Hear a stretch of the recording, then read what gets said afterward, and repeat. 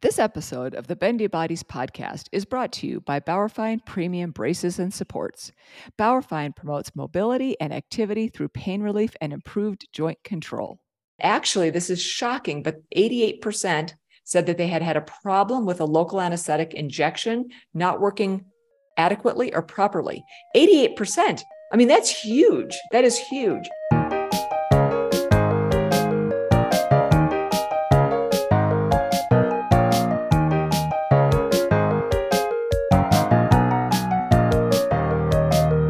Welcome back to the Bendy Bodies podcast, where we strive to improve well-being, enhance performance, and optimize career longevity for every bendy body. This is co-host Jennifer Milner, here with the Hypermobility MD, Linda Bluestein. We are so glad you are here to learn tips for living your best bendy life. This information is for educational purposes only and is not a substitute for medical advice. Our guest today is our very own Dr. Linda Bluestein. Dr. Bluestein, welcome to Bendy Bodies. Hi, Jen. Thanks for having me. It's always great to chat with you. I know, it's always great to chat. And we have something to talk about today that is absolutely one of your areas of expertise. But for the people out there who may not know exactly what you do in your background and just know you as one of the voices on Bendy Bodies, can you tell them a little bit about yourself? Sure. So I am an anesthesiologist. And what that means is that I went through regular medical school and then my residency was specific to anesthesia. And I did that at the Mayo Clinic. And so I then practiced in the operating room for over 20 years before my own EDS. I like to say it kind of caught up with me. The signs were there for a very, very long time, but I started having more and more and more problems. So I had to come up with a plan C because plan A was to be a professional ballerina. That didn't work out. Plan B was to be an anesthesiologist. That worked out for quite a while. And then plan C is to be a EDS specialist, which, was not really something that I originally planned to do. But so I've been able to take my training as an anesthesiologist, which really includes a lot more things than I think people realize. As an anesthesiologist, we need to know basically two buckets of things. And the first bucket is the things in the body that affect the potential for complications in surgery. So that means how the kidneys are working, how the liver works, the cardiopulmonary system. We need to know a lot about the heart and arrhythmias, and we need to know a lot about the lungs. Of course, we take over your breathing in certain circumstances. We need to know a lot about neurology, and pain management actually is part of anesthesia. So I did go through pain management training in my anesthesia residency as well. And then we need to know about the surgeries, of course, because they have specific, I don't know how to do any of them, but I need to know how they impact the safety of the patient and what type of anesthesia do you need for XYZ surgery and the potential complications that the patient might have that influence the type of anesthesia that you choose. What kind of positioning is the patient going to be in? And a lot of different surgical nuances. Oh, this type of surgery is very low risk. So even if somebody is really, sick, it's usually going to be okay.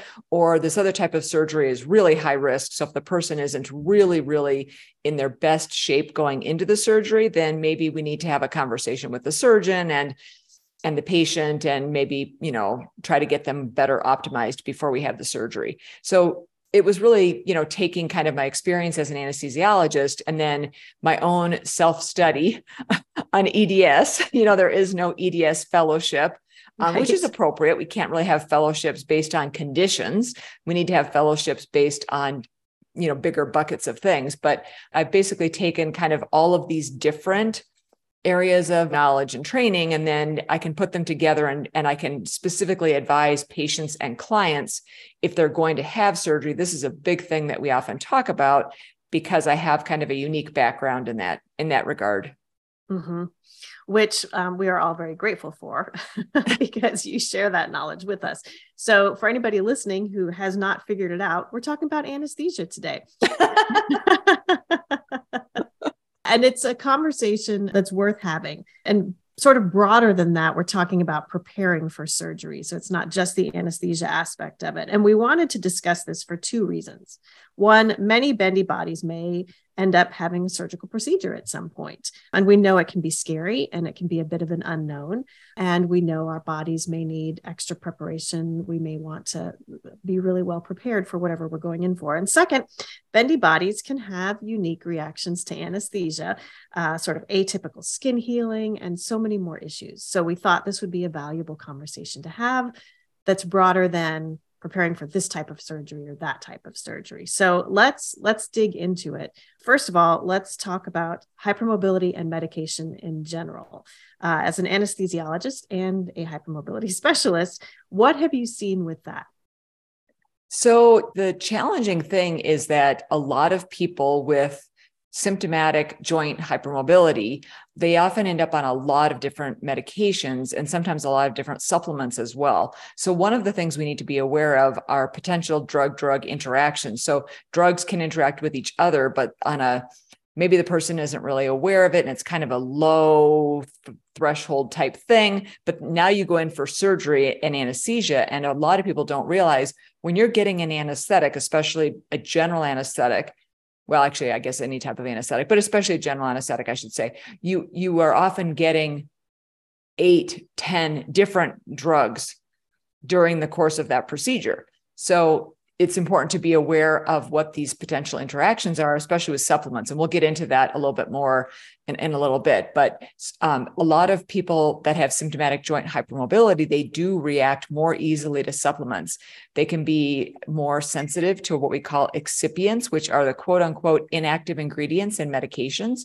And they can often have they might call it an allergy list, but some of them are allergies and some of them are intolerances. And I definitely advise my patients and clients to really go through all of the medications and supplements that you may have a quote unquote allergy to, and to really go through that list and describe next to each one, what is the reaction that you've had, because some of those maybe can even be removed from the list. For example, I've seen people come in with lists, 20 things long. And I will tell you, the operating room is a very fast-paced environment. If you come in with a list of 20 things long, that's a lot harder for a person to pay attention to than if you come in with a list of 3 things. So I always recommend that people clarify what are true allergies, meaning that, your throat swells up, you get hives, you get a rash. If you have an anaphylactic or anaphylactoid type reaction, your blood pressure drops. You may have difficulty breathing, you may have wheezing, but you don't have to have like that extreme of a reaction in order to have an allergic reaction. But then a lot of reactions are intolerances, where a person maybe has some GI issues, they might have some abdominal pain or something like that. But a lot of what people often list are actually they're not allergies, they're not intolerances, they're just known side effects of the medication. For example, they'll say opioids make me nauseated. Personally, I would remove that from the list because that is a known side effect of opioids. You can say, I get nauseated really easily from medications, as part of your disclosing your medical history.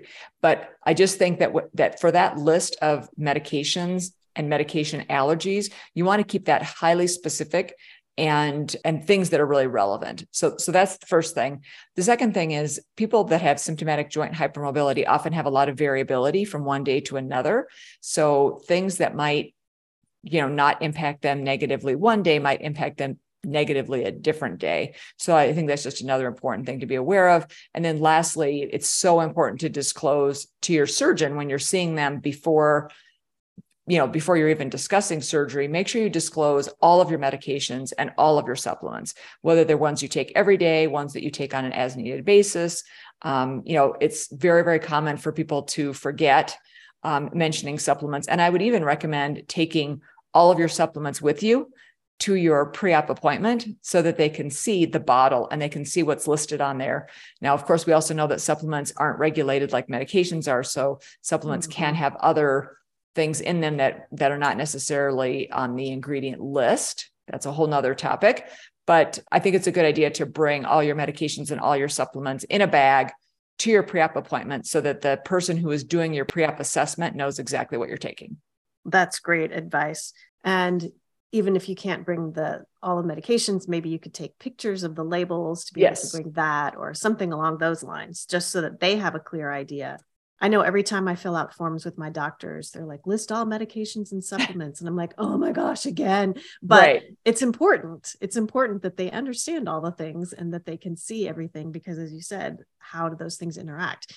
But even going bigger than that, are there any studies out that talk about how people with connective tissue disorders may process medication in general differently, or may process anesthesia differently? Just my casual observance, I know I metabolize anesthesia super fast and always startle all of the doctors with how quickly it wears off, and other sort of anecdotal incidents of people saying, well, this medication had the opposite effect on me. And that just seems to be more common in hypermobility. Is that just a thing that I'm seeing, or is there some sort of common thread to that? So the fascinating thing about that is, right, we have a lot more anecdotal evidence than we do have actual studies. I will tell you, I wrote an article with my mentor, Dr. Pradeep Chopra, who is also an anesthesiologist, but he has done pain management he's a board certified pain management physician, and he's done pain management for most of his career. I don't know how much time he spent in the operating room, but he is an expert at treating people with symptomatic joint hypermobility. He's really phenomenal. He and I wrote an article together on surgical and anesthesia considerations for people with EDS. And we tried to get that published in a high level journal. We tried to get that. I thought when we were writing it, I was like, this is going to go in the New England Journal of Medicine. This is going to go in JAMA. I mean, I was like, we're shooting for the moon. And I will tell you, this is so sad. But he, because he was the first author, he submitted it to so many different journals, and they all said, no one's interested in this. And we were both like, they need to be interested in this. Mm-hmm. And I trained, like I said, at the Mayo Clinic, and one of my faculty there, who was head of the department for a while, he was actually president of the ASA at one point, which is our big, international organization, the American Society of Anesthesiologists. Mm-hmm. And he's kind of an expert in positioning under anesthesia. And I tried to talk to him once and say, look, this is a huge, important topic. People with EDS and getting positioned under anesthesia. I believe we can really cut down complications if anesthesiologists were more aware there is a specific population of people that are at increased risk of having problems with positioning. But there was no interest. So I think a study coming out on how people with these conditions react to general anesthesia or other type of anesthesia medications, I think that we're quite a long ways from having a study like that. But I will tell you that there are some fascinating genomic and pharmacogenomic studies. So you can have your DNA base pairs analyzed, which is different from doing the type of genetic testing that looks for a disease. This is genetic testing that looks more like at pathways and things like that. So if you have that kind of genetic testing done, it can tell you, oh, you are a fast metabolizer of XYZ, you are a slow metabolizer of ABC. That pharmacogenomic testing can give you information about anesthesia and some of the anesthesia drugs like propofol. That's the Michael Jackson drug that he was getting administered at home. It's a drug that we use all the time. It's very, very safe if you're doing it in a monitored setting. It's not safe if you're doing it at home. So propofol, yes, there's a specific genomic test that we can do that gives us information about how you metabolize propofol. So yes and no, there's no big studies, but we do have some information about that. And in terms of bendy bodies and these genomic findings, there is some fascinating research that's coming out about MTHFR, which I don't know how many people in the audience are familiar with MTHFR, but that is one of those, pharmacogenomic things that we can test for. And there's long been a suspicion that people with symptomatic joint hypermobility have a higher prevalence of MTHFR mutations, either homozygous or heterozygous. And Tulane actually published a paper in August about this, and high serum folate levels, but low intracellular folate levels, and that being correlated with symptomatic joint hypermobility. So we definitely are on the cusp of, I think, a lot of information in this regard, but we don't have like great, huge studies yet. But that's encouraging that these things are being looked at, and we've got a lot of dots that have now been drawn, and we're just in the process of connecting those dots, right? Yes. So the dots have been plotted, and it's just sort of connecting it. So if someone is going to be going in for surgery for some reason, what are some important, like diagnosed or even suspected medical conditions a person should share with the anesthesia team? So there are a bunch of different things that are very important to mention. And for my patients they're working with me and they send me a message and they say, hey, I'm planning on this XYZ surgery. Can we meet to discuss that? Oftentimes, one of the things that I will do is I will provide a customized letter, because again, I know what the anesthesia team is going to want. I know what the surgeon's going to want. And I've written a lot of these letters now, and I've gotten really great feedback from patients. I will write them for clients too. And I've gotten really great feedback that, they showed it to the surgeon, they showed it to the anesthesia team, and they seem to really read them carefully. And I used to have these cards that I created when I had my previous practice. And I keep thinking, I should redo those cards, but they're not as helpful because they're generic. Whereas the letter is customized and it lists, these are your specific complications that you've had under anesthesia before, for example. And I know how to describe those in terms that the person reading the letter will go, oh, she knows what she's talking about. So anyway, so that's one thing that I like to do. But in terms of things that people should disclose, and I agree, if it's suspected or if it's formally diagnosed, these are things that people should talk about.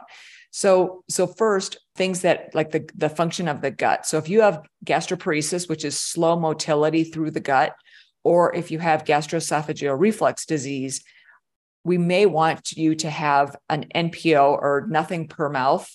Nothing per os is the formal Latin for that NPO duration. So we might want you to go, a little bit on the longer end without eating or drinking. The hard thing with the NPO guidelines is what we call them in anesthesia. So again, that's nil per os is what the actual formal thing is. But it's how long do you have to go without eating or drinking?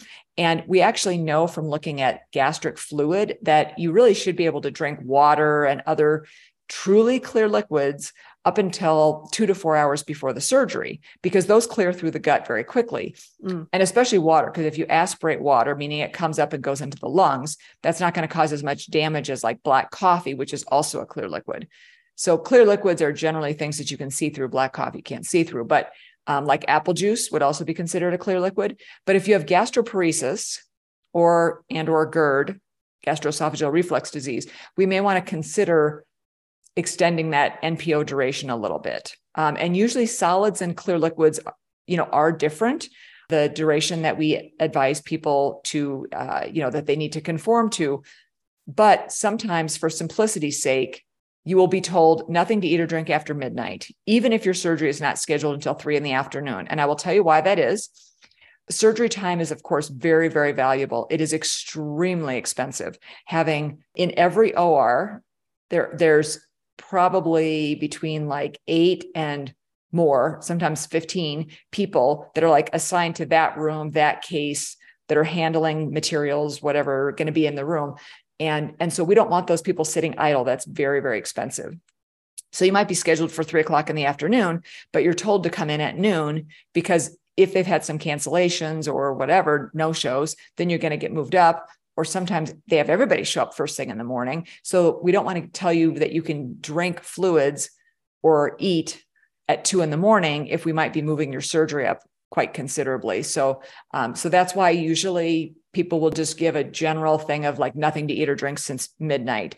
If you do have if you have dysautonomia, for example, or if you have other conditions where you are very sensitive to not eating or drinking and being dehydrated, I would strongly recommend discussing that specifically with your surgeon and or whoever's doing your pre-op, and ask specifically, can I please have clear liquids up until a couple hours before my surgery? Or, can we loosen that part of the guidelines? Not the solids. Solids take a lot longer to clear through your body, and we don't want you to aspirate solids. We don't want those to come up and go into your lungs, but clear liquids are a different story. So the first thing is those things that can affect the NPO guidelines, the GERD and gastroparesis, and also dysautonomia can affect that kind of in the other direction. It's also important on dysautonomia to mention that because that can affect IV fluid management and medications that we may give you or medications that we may ask you to, keep taking up until the time of surgery or ask you to hold. So whenever I was working in the operating room and someone came in and they had a diagnosis of dysautonomia, or even if I suspected it, there were a couple of times where I suspected it. As I started to learn more about these things towards the end of my career in the operating room, I would put that IV in right away. And I would just start running it wide open, especially if it was a young, healthy person, because I'm not going to fluid overload them. So those are important things to mention, GI things and also dysautonomia. It's also important to mention if you have any issues with either snoring or if you've been diagnosed or have suspected sleep apnea, either obstructive sleep apnea or non-obstructive, because that can affect airway management, that can affect your sensitivity to opioids and things like that. That can affect our considerations for alternatives to opioids in the perioperative period, things that won't suppress your breathing as much.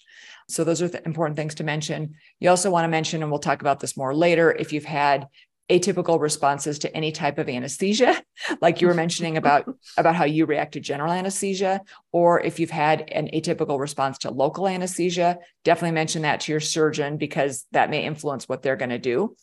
You also want to mention if you've had any problems with joint instability, especially for certain particular joints, like if you've had cervical instability, or maybe you've had instability of your temporal mandibular joint, which is your jaw, because we're going to be opening your jaw and putting in an airway device. So it's really important if you have any instability of your jaw to let us know about that. If you have clicking or if it's ever dislocated, and things like that.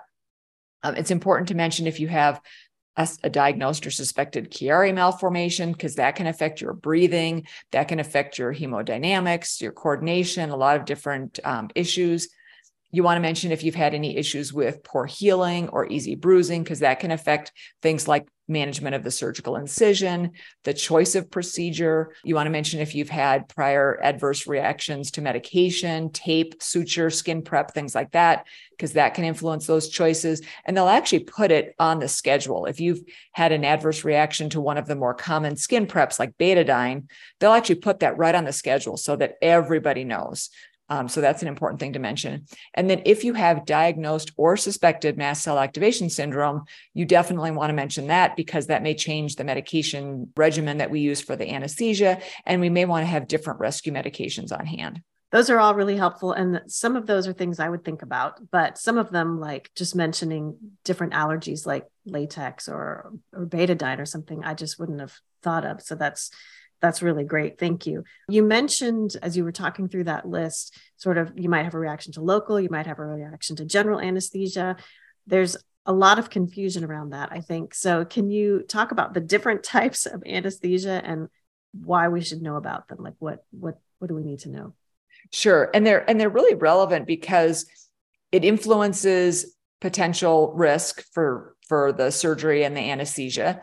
And there's different considerations that I think even as a patient we should have. So you can have something done under straight local anesthesia. And what that means is you're not getting anything. You're not getting an IV. You're usually not getting an IV placed. You're not getting anything though in the IV. You're not getting any medication at all. If you're getting straight local anesthesia, they might be putting just numbing medicine right in that specific area. So, even if you're getting like a mole removed, that would be under local anesthesia. They're just injecting the numbing agent and then they're removing whatever it is that they're removing. But there are other procedures as well that can be done under local anesthesia. And then there's something called peripheral anesthesia. And that's where we do like a type of block, like you and I were talking before we started recording, that, if a person has shoulder surgery, we might do something called an interscaling block or a subclavicular block or a supraclavicular block, which sounds like maybe that's what you had. But an interscaling block, the needle actually goes into the neck and will numb the entire upper extremity. So sometimes we do that type of anesthesia. And so it's really important for people to know what type of anesthesia is the surgeon planning to request that the anesthesia staff do if they're involved. So if you're having straight local, you probably don't have any anesthesia staff involved. If you're having a peripheral block, like an interscaling block, the anesthesiologist is going to be placing that block. So they will be involved. And usually they're giving you sedation on top of that. So I've had this happen so many times where someone has told me I had a general anesthesia. I had a general anesthetic. And I look at the anesthesia record from their previous anesthetic, and they did not have a general anesthetic. They had a peripheral block, and then they had so much sedation that they didn't have any awareness. You forget. Yes, exactly. You forget, and you just weren't aware during the procedure. And right, you could have been talking during the procedure, but you just don't know that you had that level of consciousness.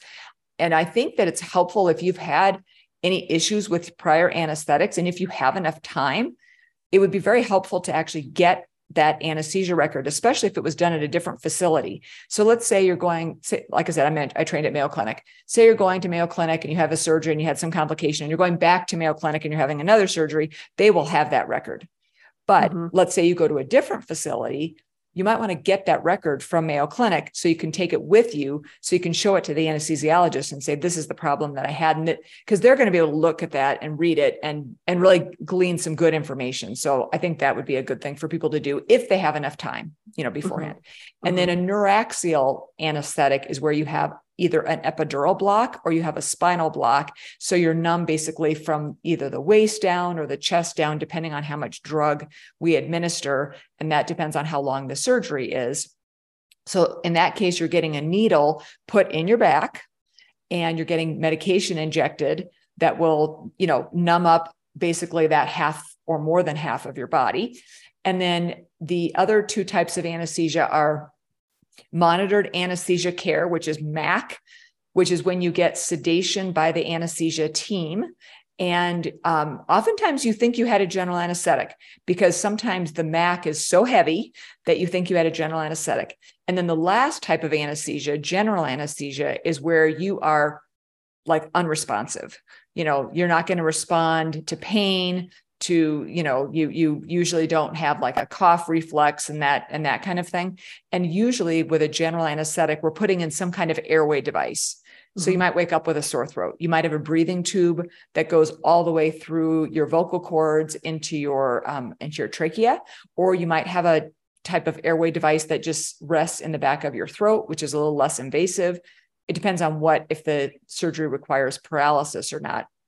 But the reason why I'm mentioning this is because a lot of people that have symptomatic joint hypermobility, a lot of us have difficulties achieving certain positions. So for me, for example, if I have to have another surgery, I think I will ask them to please not put both of my arms all the way out at my sides in the standard, on the cross position, because that is for most surgeries, then we have access to both of your arms. If something happens and the IV suddenly gets infiltrated, meaning that now the fluid is leaking out, we can put an IV in the other arm. We like to have access to your arms for safety reasons.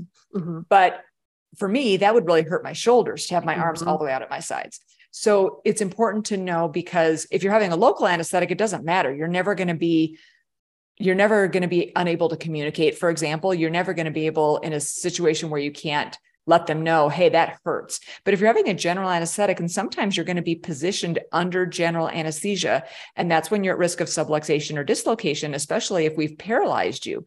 Because if we've paralyzed you and completely relaxed all your muscles, now when we go to turn you, let's say you're having surgery on your lumbar spine and you're going to be prone, meaning you're laying on your belly, we put you to sleep. We have to put you to sleep on your back because we have to have access to your airway. We have to have access to your mouth to put in the breathing tube. So we put you to sleep on your back. We put the breathing tube in and all of that. And then we roll you. It's usually a bunch of people that are holding onto your body to roll you onto your belly. But if you have some unstable joints, especially if you have an unstable C-spine, and then say if you have cranioscervical instability or any kind of instability in your cervical spine, it's very important for people to be aware, to be extremely careful. Not that we're not careful, but you just want people to be aware, oh, this wrist is very loose. And so please be careful when you're positioning me. I also often recommend, if people are having a general anesthetic, especially if they're having a position change like that, and you can ask your surgeon if that's going to be the case, because they'll definitely know. Like I would probably, if I was having a surgery nowadays and I was going to be positioned on my belly, I would probably go in wearing a bunch of braces. as a visual cue. And they may end up taking them off, but I would either put on braces or tape on my wrists, on my elbows, on the joints on my body that are most problematic, so that they see, oh, this person has enough problems with that joint that they actually have a brace that they wear, periodically. I don't wear it all the time. I just wear it periodically. But so I think those are things that are important for people to be aware of, because most people don't realize that after we put you to sleep, sometimes we move you around. And we do that because we have to. It's not that we want to, but, and we always do it, of course, as safely as we possibly can. But, if you have specific particular issues with joint stability, that's a really important thing to let people know about. Mm-hmm. And again, that's not something that I usually think about. I think about it during x-rays, they're like, you need to hold this and do this. And I'm like, that's really uncomfortable. Right. Can we figure out a different position? But as you said, I'm awake at the time. And I'm able to talk about that. So just dwelling on the different types of anesthesia just a little bit longer. General anesthesia, you are completely out. And I think a large majority of people would be like, sign me up for that. That's what I want. I don't want to be awake at all. But it's not as if the other types of anesthesia, epidurals, which are common during childbirth, or like you said, a truly local anesthesia, like when you're getting oral dental work for cavities and such, they're not going to do just a tiny amount and be like, this is going to hurt for a while, but just suck it up. So if people are concerned about that, if the doctor says you're going to do a nerve block or we're going to do something along those lines, have a truthful conversation with the doctor and ask them questions. I would think, am I going to remember this? Will I be awake? Will I be able to tell you if I'm feeling pain? Because that can be a scary thing to think, I'm going into surgery. I'm not going to be technically unconscious, but you don't want to overdo the anesthesia. Correct. You don't want to do general anesthesia to have a mole removed. So yes. you want exactly because anesthesia, there's risks involved, right? And they're highly managed, but there are risks involved. So for all of those people who are getting nervous out there as they listen to you describe all of the non-general types, talk to your medical care providers, because they really are not trying to keep you awake and torture you. Right. No, that's an excellent point. And I actually had a patient once who came for a hysterectomy, and she wanted it done under spinal. And it was the type that you could do under spinal. And she wanted no sedation. And I was like, none whatsoever. Are you sure? None for when I put the needle in your back? None for when they're working on you? Nope. I want none. Like, okay, fine by me. I mean, that's really true. To be honest, that's like the safest way. And, in a lot of, third world countries, what they will do is they will do lots and lots of procedures under spinal anesthesia, and the anesthesiologist will do spinal, but they won't stay there. I mean, they'll stay there for the first little while to make sure everything's okay for a little, but then, they have limited resources. Yeah. So if you're not doing sedation on top of a spinal anesthetic, I mean, that's an excellent point that, we always have to consider the risks and benefits of everything, and definitely talk to your surgeon about what are my different choices. Why might I consider different choices? And then talk to the anesthesia team also about the risks and benefits of the different options. And one of the things that I think is also just an important thing to mention, because you were talking about, like, are you going to be aware or not aware? It's not always completely clear if a person is going to have recall or not. I remember so many times where oftentimes I would give a person some sedation before we would wheel them back to the operating room, because as you're getting that close, you start to get nervous. And there'd be times where somebody would seem still completely with it. They would look like they don't feel anything. And afterwards I would talk to them and they would say, I don't even remember saying goodbye to my family, for example.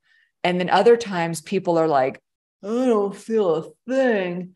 And they're slurring their words, and they seem like they're really out of it, but they'll remember. Like they'll say, oh yeah, I remember when you wheeled me back and blah, blah, blah. So it's not like there's a perfect correlation for us to be able to know. So I usually say, you probably won't remember anything, because I feel like that's safer than saying you definitely won't remember anything. Because then if they do remember something, they're going to say, you weren't truthful with me, which is totally fair. And that's a problem. I mean, we need people to know that they can trust us.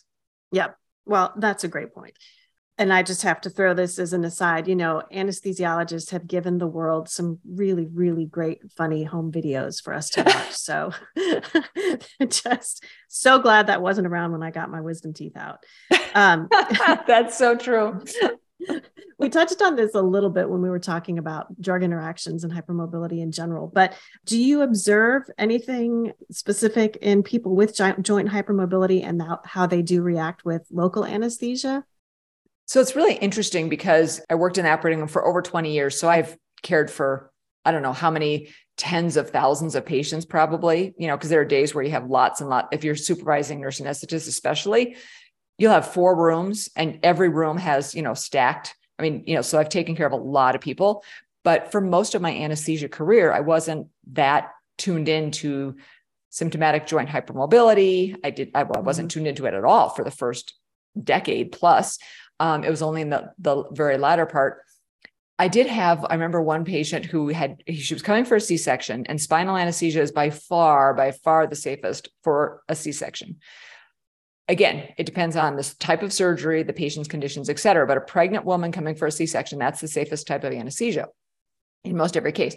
So that's what I wanted to do. She said, my last 3 spinals all failed. And I'm like, what? Spinals never fail. Epidurals, yes. Epidurals definitely fail. But spinals, I'm like, really? And I'm looking at the notes and it says they did get CSF because, you need to see the fluid flowing before you inject the medication.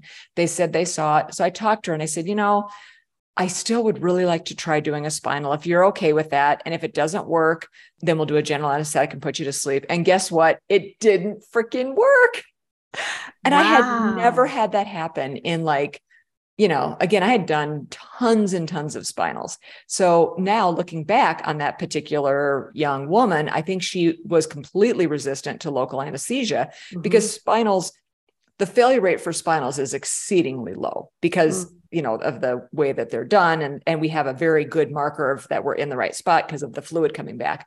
So in terms of my clinical practice, it's not like I've been able to make that much observation, but there is some fascinating research looking at people with the Ehlers-Danlos syndromes and symptomatic joint hypermobility. And in fact, there was a survey done in November of 2018, or maybe it was published in November of 2018. And they looked at 933 EDS patients that completed the survey, 99% of whom had received local anesthetics. And actually, this is shocking, but 88% said that they had had a problem with a local anesthetic injection not working adequately or properly. 88%. That's huge. That is huge. That is huge. Yeah. Now, interestingly, in the non-EDS population, 54% reported a similar problem. So, it could be that the way they asked the questions, that their threshold for a problem with local anesthesia was very low, if that makes sense, because they wanted to pick up on all of the people that had this problem. But interestingly, there was a dental study that was done, and they looked at people with EDS and non-EDS. And in that study, interestingly, they found 88% recalled inadequate pain prevention, whereas 33% recalled inadequate pain prevention in non-EDS respondents. So the number of people with hypermobility was pretty constant between those two. Exactly. That's so interesting. Isn't that fascinating? 88% is a pretty high number. It's a huge number. Yeah. So right now there is a study they're taking enrollment for this study to look at local anesthetic sensitivity in people with EDS. And I don't know if they're including HSD. I don't know the details of the study, but that study won't be completed until 2025. And I did want to do, and I started to kind of formulate how I would do this, but I wanted to do in my office, like injecting several different types of anesthetics, because we also know that there are differences between the different types of anesthetic. So like lidocaine is often more problematic than something like mepivacaine. So mepivacaine is something called mepivacaine and bupivacaine tend to be more successful than something like lidocaine. So, and there's things that we can do. There's additives that we can put in the local anesthetic, like we can put clonidine in there. We can put epinephrine in there. There are things that we can put in that can help improve the success rate. But this is a very important thing. If you have had problems with getting numb in the dentist chair, I'm really glad you mentioned the dentist, because of course that's a really important one. That when you're getting teeth work done, that's a local anesthetic. So if you've had any problem with local anesthetics, definitely be sure to mention that to your surgeon, because even if you're having a general anesthetic, oftentimes they will inject local anesthesia into the incision so that it's less painful, when you first wake up. That makes a lot of sense. I definitely have a sensitivity to local anesthesia. And my dentist finally, because I travel a lot with dance, he wrote me a note on his prescription pad so that when I traveled, I could hand it to the other dentist that said, she metabolizes anesthesia very quickly. She's not a junkie. Please believe her when she says you need to give her more than the usual amount. Right. So that's a lot about the local anesthesia. So important. And I know that you said the things that people would want to discuss, like medical conditions that people would want to discuss, whether they were documented or whether they were suspected. I know it can be really difficult to talk to surgeons. If you are not one, if you're not a member of the medical profession, it can be a little intimidating. So at what point do people sit down and have these conversations with their surgeon? And how can they give them the information that they need in a way that's respectful and yet not overloading or challenging or anything like that? Right. And I will tell you that that's true whether you're a medical professional or not. Well, it's good to know. If I'm in an appointment and I'm talking to a surgeon who might be operating on me, I'm going to feel the exact same way. I will tell you. I shouldn't say because I don't know how you're going to feel, but I'm going to also feel nervous, and it is hard to bring things up and ask questions. And definitely those can be challenging conversations. I would recommend that people bring things up as soon as possible. And I would really recommend that people try to have as much of a detailed conversation with the surgeon as possible to make sure that the surgery is really addressing the root cause of the problem. Because that's the other thing that I observe with people that have symptomatic joint hypermobility is that we tend to have often less successful surgeries. And I think it's because sometimes it's not really addressing what the root cause of the problem is. So if you have a bunch of loose joints and you have a surgery on one of them, you're going to have to recover from that surgery. And then you may be more dependent on some of your other joints. So I had a procedure and I was on crutches for a while. And not only did the procedure not help my original problem, but being on crutches caused me all kinds of problems with both of my upper extremities, multiple joints in my upper extremities. Those crutches just totally did me in, and the non-weight bearing. So it's important first to find out what are the alternatives, because there are almost always alternatives. What are the risks and benefits of the surgery? And then the other alternatives, which they may or may not know as much about, because if they're a surgeon, remember, they have a scalpel, they like to cut. So I also, generally speaking, I advise my patients and my clients, it's good to have a surgeon who's a little more experienced, because with super young surgeons are super enthusiastic and maybe they just finished their training. So they have a lot of like really great current knowledge, so that there's pluses and minuses to everything, of course, but they also might not have seen as many complications, and they might be more aggressive, and they might not be as specific with their patient selection. So ask what those other things are. If you have a lot of medical problems, you may want to request that someone else do your surgical clearance. Sometimes the surgeon will do their own clearance for anesthesia, which is fine if you're relatively healthy. But if you have a lot of medical problems, you really should see your internist or, whoever your general doctor is in order to get pre-op clearance. So like an orthopedic surgeon, for example, that's fine. If you're young and healthy and your orthopedic surgeon is going to quote unquote clear you for surgery, but they also have a conflict of interest, right? They're clearing you for the surgery that they're going to do.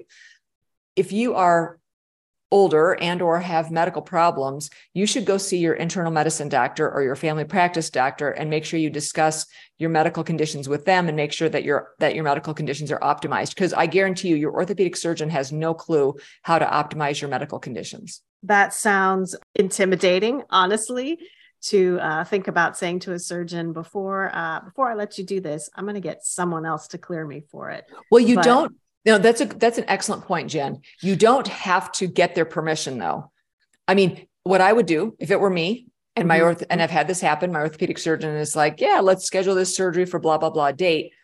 I would then on my own contact my internal medicine doctor or my family practice doctor and say, hey, I'm planning on having this surgery on XYZ date. Can I come in beforehand and just make sure that you think I'm good to go? Mm-hmm. Yeah, no, that's an excellent point. You don't necessarily need to say that to them. Okay.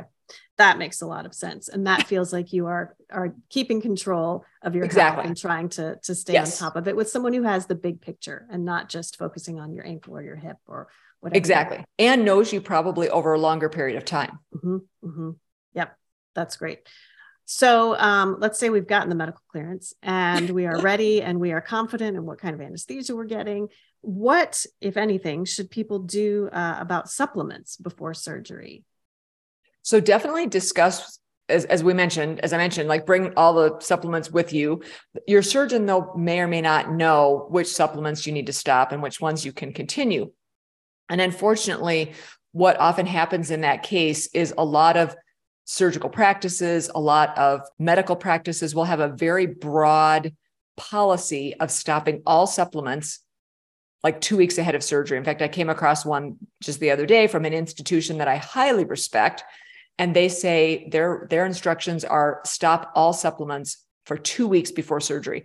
I will tell you, I have a lot of patients. I recommend supplements a lot.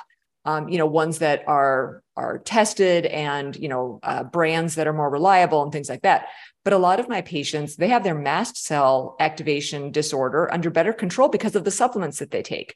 So these broad policies can be problematic because if you stop everything, now maybe you're going to run into a problem with your mast cell. So that's where, again, if you can talk to your internal medicine doctor or talk to your family practice doctor or talk to someone like me who can actually tell you, can go item by item and say, stop, keep, stop, keep.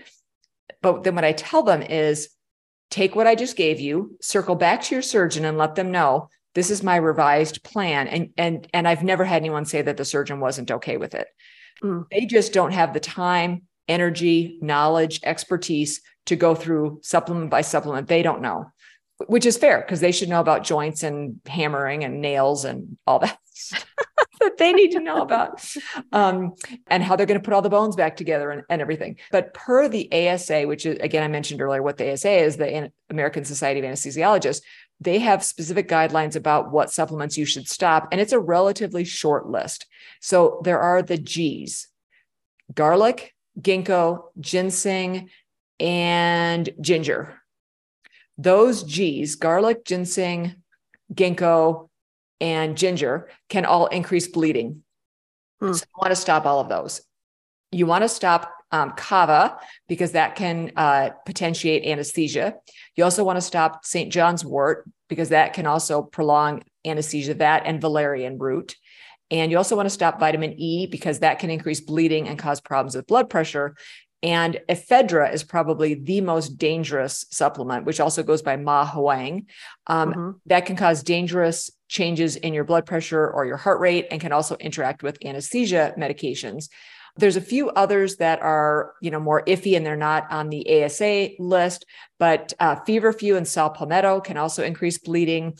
And then a couple other things that can influence blood pressure include golden seed, licorice, and milk thistle. Well, and hopefully whoever is clearing you for your surgery has that list. As we've discussed before, it's so hard. And you are like, I hate having to say everything I do, but it's important for them to know. St. John's wort can interact with a lot of different medications. So it's important for someone to have all that information in one spot. So that's really great for people to sort of be reminded of. Anything else that a person can do to sort of help their, cutting out supplements, discussing all of the plans, all of that? Is there anything else they can do to help themselves either before surgery or in the recovery period to sort of help their body be ready and then be able to recover fast? Sure. And when it comes to the supplements, make sure you read your labels carefully because oftentimes supplements have a lot of different things in them. So make sure you read the ingredient list and you know exactly what's in your supplements. So when it comes to recovering from surgery, if you can go into the surgery in the best physical shape, now, obviously that's not always the case depending on what's going on that's causing you to need the surgery.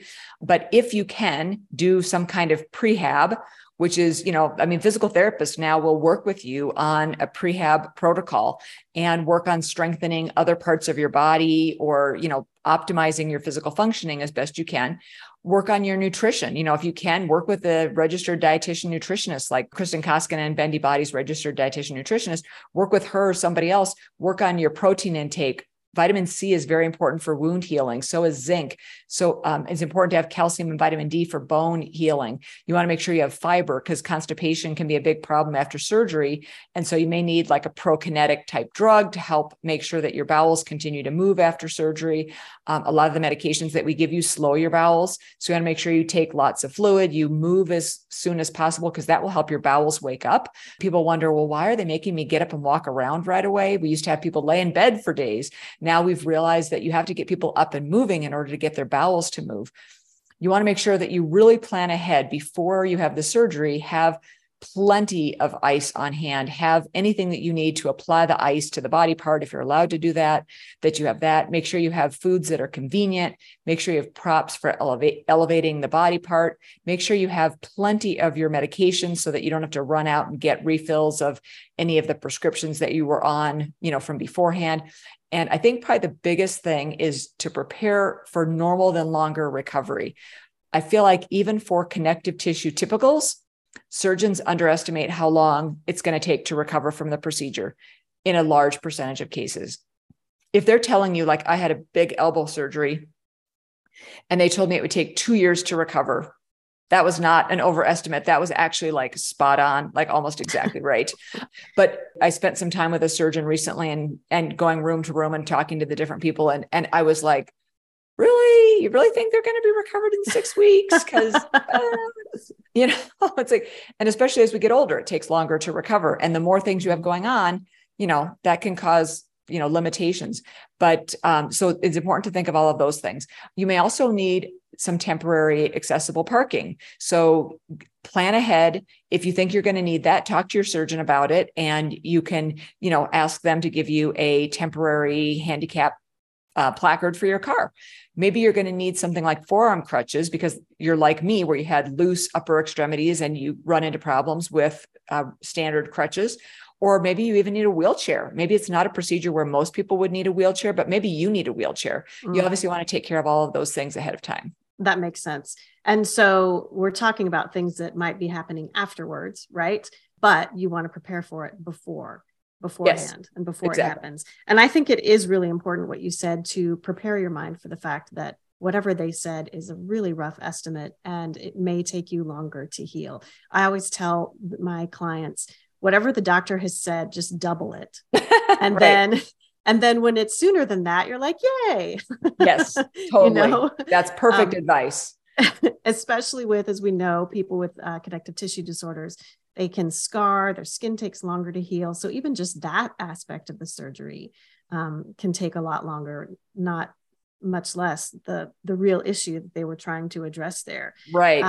And we have a lot higher risk of like reacting to the suture, which is something we kind of briefly skimmed on. But if you've had problems with suture in the past, try to get not the anesthesia record, try to get the op note, the operative note, because it will say in there exactly what kind of suture that they used. I've had suture spit up through like so many incisions in my body. I reject suture like crazy.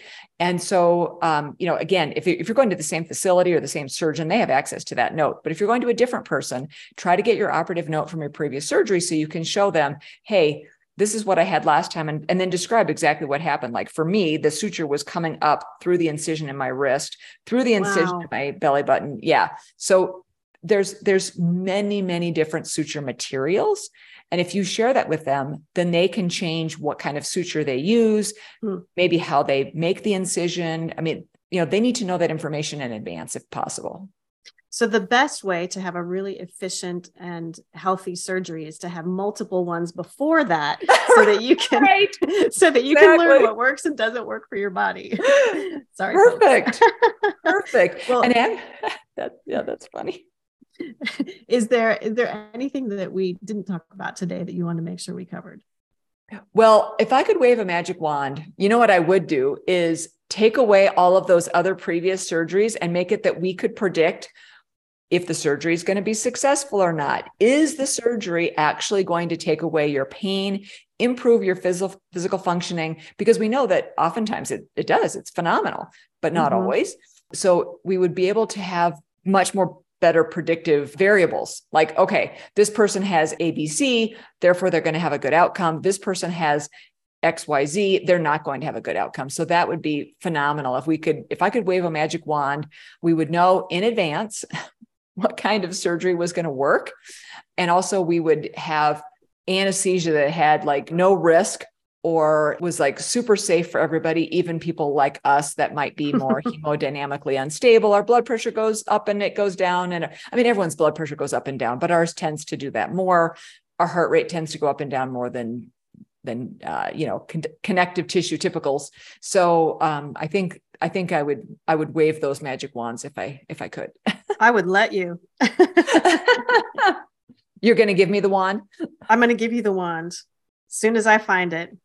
I know it's still, I mean, people talk medicine as a science, but it's still an art form as well. Oh, and totally. As you had said, the surgeons who have been around longer start to have that instinct and that feel for it, which is what makes it that extra knowledge and those extra years so valuable for us. And they truly do. I mean, the vast majority of surgeons and anesthesiologists out there are really trying to do what they think is best. And they really are trying to help people. Like that's really why they're out there trying to do it. Communication skills might not quite be so great. Right. They may have a lot of patients. They may be in a huge rush, but Right. by doing just a little bit of preparation on your own and being ready with your talking notes, being ready with your conditions and knowing what you need to tell them, knowing what is important to share with them is going to make the experience go a whole lot smoother and hopefully lower your risks for a lot of things to happen. So a little preparation goes a long way. If people want to know more about it or if they want to work with you, where can they find you? So the best place is to go to www.hypermobilitymd.com or bendybodies.org. I do see patients through Hypermobility MD and clients through Bendy Bodies. So if you live outside of the United States, you can become a client through Bendy Bodies. If you are unable to come in person in Wisconsin or Colorado, then you can also become a client. And the difference between clients and patients are patients can get prescription medication. They can get, prescriptions for lab orders. They can get orders for imaging studies and things like that. I can actually treat them. But if you're a client, I do one-on-one sessions and I give information that is specific to you. So it's not medical advice, it's information, but I make it detailed enough that you can take it to your own healthcare team and they can carry out my recommendations. So I might say, patients with blah, blah, blah, whatever you just shared with me, patients with blah, blah, blah, often respond well to this medication. And I'll even put like the dose and all of that in there so that they can take that to their team. And one parting thought I wanted to make was, I also think that having a little bit older anesthesiologist is also helpful, although you don't get to usually pick. So, but I know I became much, you learn as you go, and you're right. It's completely an art. I mean, I feel like it's there's science, but I feel like it's almost more art than science sometimes. And so you learn as you take care of people. I mean, you're building your own, it's not formal research, but you're building your own foundation of knowledge, and you use that as you go into other things. So, the people who are young, they just finished their training and they got some great training and they're very, like, they know kind of some of those latest and greatest things, but I think if possible, someone kind of in the middle is nice. But again, not that you can pick your anesthesia team, but for your surgeon, if you can, I think that's helpful. Well, and if it's someone younger, maybe they have been listening to our podcast and they can take the benefit of your expertise and carry that in there as well. We know so many doctors of internal medicine and surgeons and orthopedists who listen to the podcast and use it to kind of help deepen their own understanding of their patients. Right. So you are always welcome to recommend this podcast to your surgeon. Probably not like the day before you go in, right? But it is an easy way for you to pass on a whole lot of information at a short time. Well, Dr. Bluestein, we are so grateful for you sharing your expertise on this subject. Everybody knows you as the Hypermobility MD and all that you do for the hypermobile population. But to have a chance to kind of dive into your anesthesiology background has been hugely helpful. You have been listening to Bendy Bodies with the Hypermobility MD, and our guest today was our very own Dr. Linda Bluestein, founder of Bendy Bodies. It was great chatting with you, Jen. Thanks so much. Absolutely. And we will see you guys next time. Bye. If you love what you have learned, follow the Bendy Bodies podcast to avoid missing future episodes. Screenshot this episode, tagging us in your stories so we can connect. Our website is www.bendybodies.org, and follow us on Instagram at bendy_bodies. Leaving a review, following the Bendy Bodies podcast, and sharing the podcast helps spread the word about hypermobility and associated conditions. This information is not intended to diagnose, treat, cure, or prevent any disease. The information shared is for educational purposes only and is not a substitute for medical advice, diagnosis, or treatment. Please refer to your local qualified health practitioner for all medical concerns. We will catch you next time on the Bendy Bodies podcast. This episode of the Bendy Bodies podcast was brought to you by Bauerfeind Premium Braces and Supports, designed to provide joint stability and pain relief.